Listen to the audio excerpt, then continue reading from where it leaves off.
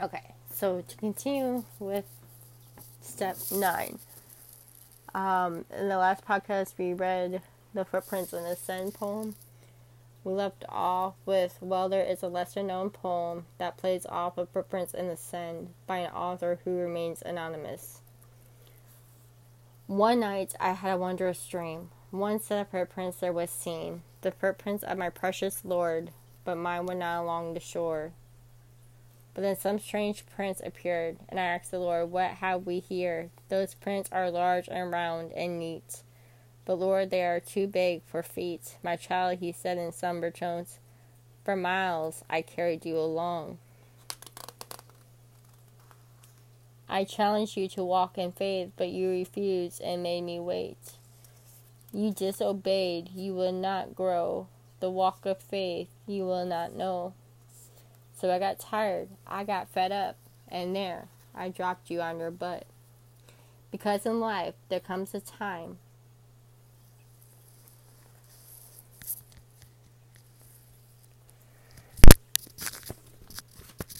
let me re-say that because I don't know if you all heard that. So I will try it this way. Well, there is a lesser-known poem that plays off of Footprints in the Sand by an author who remains anonymous. One night, I had a wondrous dream. One set of footprints there was seen, the footprints of my precious Lord, but mine were not along the shore. But then some strange prints appeared, and I asked the Lord, what have we here? Those prints are large and round and neat, but Lord, they are too big for feet. My child, he said in somber tones, for miles I carried you along. I challenged you to walk in faith, but you refused and made me wait. You disobeyed, you will not grow. The walk of faith you will not know. So I got tired, I got fed up, and there I dropped you on your butt. Because in life there comes a time when one must fight and one must climb, when one must rise and take a stand, or leave their butt prints in the sand. The purpose that has been entrusted to you is important. Pursuing that God-given purpose is equally as important. Yes, you can make it into heaven without realizing or acting upon your purpose. But what about those who may never have had a chance to hear about God because you chose to stay in neutral? You've given your life to God. Aren't there others that need the same thing that you have? Is there someone else now who needs salvation? If you and I work together with the rest of the body of Christ, how many others can be saved from an eternity without God? Step 10. Make a difference. Matthew chapter 5 verses 14 through 16. New King James Version. You are the light of the world. A city that is set on a hill cannot be hidden. Nor do they light a lamp and put it under a basket, but on a lampstand, and it gives light to all who are in the house. Let your light so shine before men, that they may see your good works and glorify your Father in heaven. When I issue to you the challenge to make a difference, please understand that I am not trying to get you to sign up to be a part of the Holy Chain Gang. Making a difference is not equal to doing stuff, staying busy, getting or done, keeping on top of things, working hard or burning out. Making a difference means being light in our dark world. Jesus said you are the light of the world. Imagine that. The Son of God, the Savior of mankind, has spoken into your existence such a noble calling that could only be spoken into your life by the Almighty. On the Word of God, you are light. Want to make a difference? Then simply be light. In the Bible, Jesus would often teach using what we call parables. A parable is simply a story that conveys a meaning. The following story is a work of fiction that I like to call a modern-day parable. And this was penned by Elizabeth Silence Ballard in 1974 and printed that year in Home Life magazine. There is a story many years ago of an elementary teacher. Her name was Mrs. Thompson. And as she stood in front of her 5th grade class on the very first day of school, she told the children a lie. Like most teachers, she looked at her students and said, that she loved them all the same, but that was impossible because there in the front row, slumped in his seat, was a little boy named Teddy Stoddard. Mrs. Thompson had watched Teddy the year before and noticed that he didn't play well with the other children, that his clothes were messy, and that he constantly needed a bath, and Teddy could be unpleasant. It got to the point where Mrs. Thompson would actually take delight in marking his papers with a broad red pen, making bold X's, and then putting a big F at the top of his papers. At the school where Mrs. Thompson taught, she was required to review each child's past records, and she put Teddy's off until last. However, when she reviewed his file, she was in for a surprise. Teddy's first grade teacher wrote, "Teddy is a bright child with a ready laugh. He does his work neatly and has good manners. He is a joy to be around." His second grade teacher wrote, "Teddy is an excellent student, well liked by his classmates, but he is troubled because his mother has a terminal illness, and life at home must be a struggle." His third grade teacher wrote, "His mother's death has been hard on him. He tries to do his best, but his father doesn't show much interest in his home life. Will soon affect him if some steps aren't taken." Teddy's fourth grade teacher wrote, "Teddy is withdrawn and doesn't show much interest in school. He doesn't have many friends and sometimes sleeps in class." By now, Mrs. Thompson realized the problem, and she was ashamed of herself. She felt even worse when her students brought her Christmas presents wrapped in beautiful ribbons and bright paper, except for Teddy's. His present was clumsily wrapped in the heavy brown paper that he got from a grocery bag. Mrs. Thompson took pains to open it in the middle of the other presents. Some of the children started to laugh when she found a rhinestone bracelet with some of the stones missing, and a bottle that was 1/4 full of perfume. But she stifled the children's laughter when she exclaimed how pretty the bracelet was, putting it on and dabbing some of the perfume on her wrist. Teddy Stoddard stayed after school that day just long enough to say, "Miss Thompson, today you smell just like my mom used to." After the children left, she cried for at least an hour. On that very day, she quit teaching reading and writing and arithmetic. Instead, she began to teach children. Mrs. Thompson paid particular attention to Teddy. As she worked with him, his mind seemed to come alive. The more she encouraged him, the faster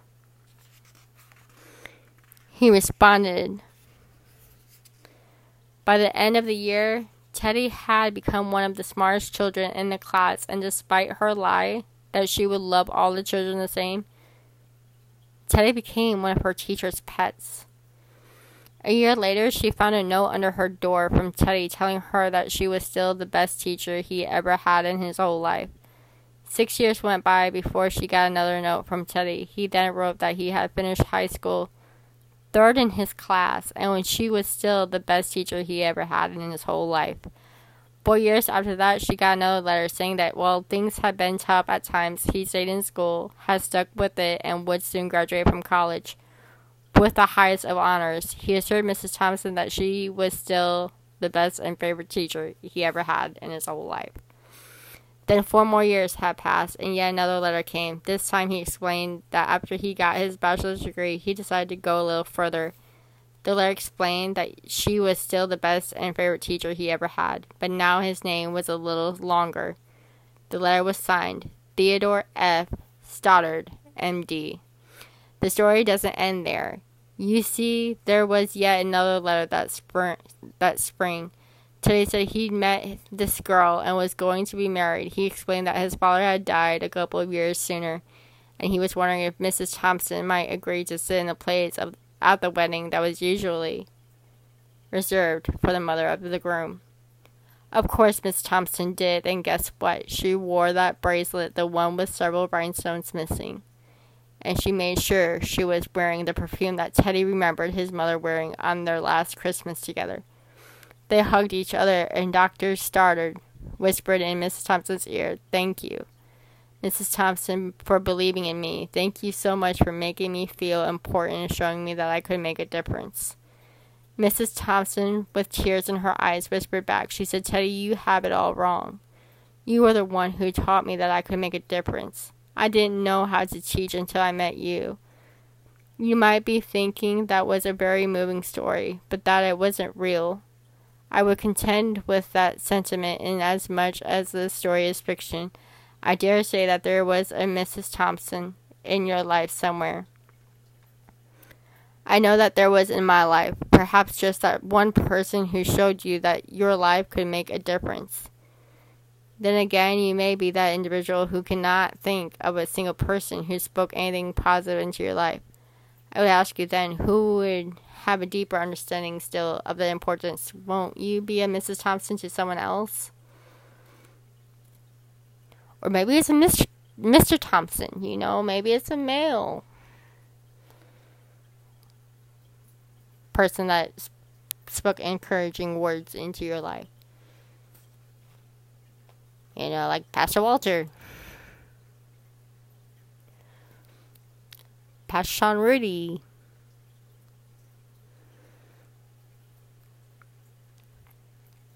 Pastor Troy Schultz, his wife, Pastor Kemi. And the list goes on, folks. Maybe you've been the one that spoke negatively into other people's lives. Maybe you're the one who spoke curses and filth into someone else's life. It's not too late to change the way you've acted in the past. Repent. Ask Jesus to forgive you and to help you make a difference in the lives around you now.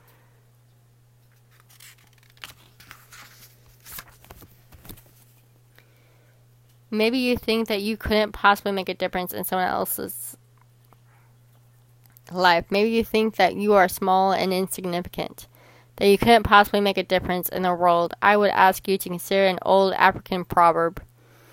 Those who think they are too small to make a difference have never spent the night with a mosquito. You are much, much more than a mosquito. You are a child of God who has purpose, designed by God Himself in order to make an eternal difference in other people's lives. I want to encourage you. Follow these 10 steps that I have laid out for you. If you fall, get back up. If you stall, get going again. If you mess up, perhaps I should say when you mess up. Go to God. He loves you, and He will forgive you. Whatever you do, keep moving. Don't stop. The last thing the devil wants you to do is to listen to my message. Proceed with the steps that I have told you about and follow after God. You can do this. I know that you can.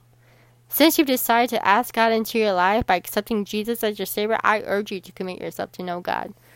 I urge you to follow Jesus and be baptized in water. I urge you to make sure to find a church home where you will experience worship, learn the Bible, and start to pray. Impact. If you're in, Florida, in Polk County. I urge you to know that as you are intentional about pursuing God, you will not only find freedom, but you will also live in freedom. I encourage you to discover purpose, and once you have discovered your God-given purpose, pursue purpose in such a way that you make a difference in someone else's life. In step 8, discover purpose. I told you, you must embark on a journey. If you do not know already to find out what your purpose in God's kingdom is, without that purpose, you will simply be another church attender, and you will find yourself listless. You will be a child of God who is full of promise and possibilities and yet completely unfulfilled. Want to talk about misery? Then let's talk about a Christian who either cannot or will not discover his or her God-given purpose in life. I mention this particular recap because I want you to realize that you do not have to be a child of God who walks in misery. Quite the opposite. You can walk in the joy of the Lord as you fulfill God's will for your life. Instead of asking, want to talk about misery, allow me to ask, want to talk about joy? You will find it. Do not be content as an unfulfilled church attender. Pursue God. Pursue God with all that is in you. Find Him. You will discover life more abundant. Pray this prayer. Lord, I love you, and I want to discover the purpose that you have designed in me and for me. Help me to carry out these 10 steps. I am thankful for my salvation, but I want to pursue my purpose and make a difference in somebody else's life. Whenever I mess up or whenever I stop short of my purpose, I ask you to forgive me and then strengthen me to keep going. I pray this in Jesus' name. Amen.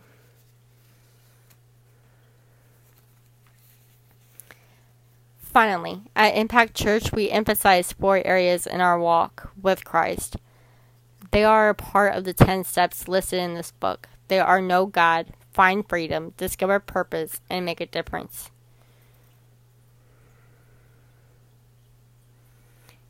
Intentional, as defined by Merriam-Webster, done in a way that is planned or intended. I believe that you and I must be intentional if we are going to grow and develop in our relationship with God. Remember, God does not want to be our religion. He wants to be our Father. You and I must, in a way that is planned or intended, get to where we know God. We need to do more than just know about God. We must know God. When we know God, we come to where we find freedom in our lives, discover our God-given purposes, and we make eternal differences in other people's lives. This last thought is very important. I believe that there are 3 keys to being intentional to know God. Find freedom, discover purpose, and make a difference. These 3 keys are also a part of the 10 steps listed in this book. They are worship, word, and prayer.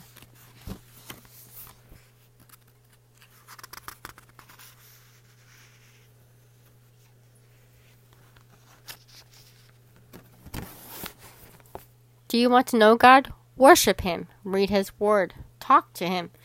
Do you want to find freedom? Worship Him. Read His Word. Talk to Him. Do you want to discover purpose? Worship Him. Read His Word. Talk to Him. Do you want to make a difference? Worship Him. Read His Word. Talk to Him. Of the steps listed in this book, though I would not say these 3 steps are the most important, all of these steps are important. I will say, however, that the 3 items, worship, word, and prayer, are 3 critical keys to realizing the fullness of the next steps that you are striving to take. I ask you to be intentional about making worship, word, and prayer a part of your daily life.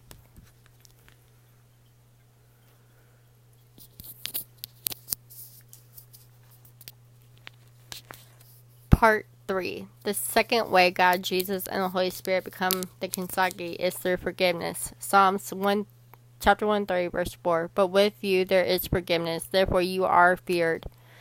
Matthew 26, verse 28. This is the blood of my covenant, which is poured out for many for the forgiveness of sins.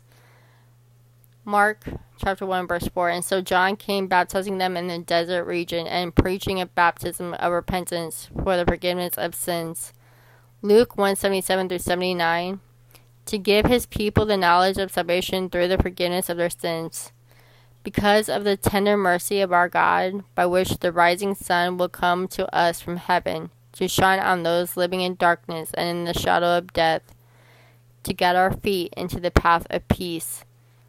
Luke 3:3, he went into all the country around the Jordan, preaching a baptism of repentance for the forgiveness of sins. Luke 24:47, and repentance and forgiveness of sins will be preached in his name to all the nations beginning at Jerusalem. Acts 2:38, Peter replied, repent and be baptized, every one of you, in the name of Jesus Christ for the forgiveness of your sins, and you will receive the gift of the Holy Spirit. Acts chapter 5, verse 31, God exalted him to his own right hand as Prince and Savior, that he might give repentance and forgiveness of sins to Israel. Acts 10:43. All the prophets testify about him that everyone who believes in him receives forgiveness of sins through his name. Acts chapter 13, verse 38. Therefore, my brothers, I want you to know that through Jesus the forgiveness of sins is proclaimed to you. Acts 26, verse 18, to open their eyes and turn them from darkness to light and from the power of Satan to God, so that they may receive forgiveness of sins and a place among those who are sanctified by faith in me. Ephesians 1, chapter 1, verses 7 and 8. In him we have redemption through his blood, the forgiveness of sins in accordance with the riches of God's grace, that he lavished on us with all wisdom and understanding. Colossians chapter 1 verse 14, in whom we have redemption, the forgiveness of sins. Hebrews 9:22. In fact, the law requires that nearly everything be cleansed with blood, and without the shedding of blood there is no forgiveness. Part 4. The third way that God, Jesus, and the Holy Spirit become the Kintsugi is through growing a more intimate relationship with them. The verses that talk about intimate are 1 Kings chapter 1 verse 4. The girl was very beautiful. She took care of the king and waited on him, but the king had no intimate relations with her. Job 19:19. All my intimate friends detest me. Those I love have turned against me. Job 29 verses 4 through 6. Oh, for the days when I was in my prime, when God's intimate friendship blessed my house, when the Almighty was still with me and my children around me, when my path was drenched with cream and the rock poured out for me streams of olive oil. Hosea 3:3. Then I told her, you are to live with me many days. You must not be a prostitute or be intimate with any man, and I will live with you. Relationship. Judges chapter 18 verse 7. So the 5 men left and came to Laish, where they saw that the people were living in safety, like the Sidonians, unsuspecting and secure, and since their land lacked nothing, they were prosperous. Also, they lived a long way from the Sidonians and had no relationship with anyone else. Judges 18:28. There was no one to rescue them because they lived a long way from Sidon, and had no relationship with anyone else. The city was in a valley near Beth Rahab. The Danites rebuilt the city and settled there. Romans 2:17-21. Now you, if you call yourself a Jew, if you rely on the law and brag about your relationship to God, if you know His will and approve of what is superior because you are instructed by the law, if you are convinced that you are a guide for the blind, a light for those who are in the dark, an instructor of the foolish, a teacher of infants, because you have in the law the embodiment of knowledge and truth. You then, who teach others, do you not teach yourself?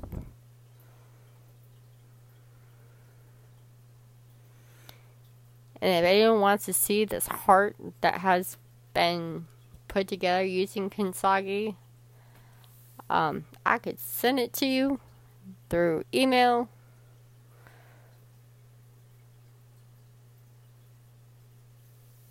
Just leave me a voice message on. I don't know if you guys can leave me a voice message. I know on Anchor.fm you can, but I don't know if you can do it through the other podcasts that you guys listen through. I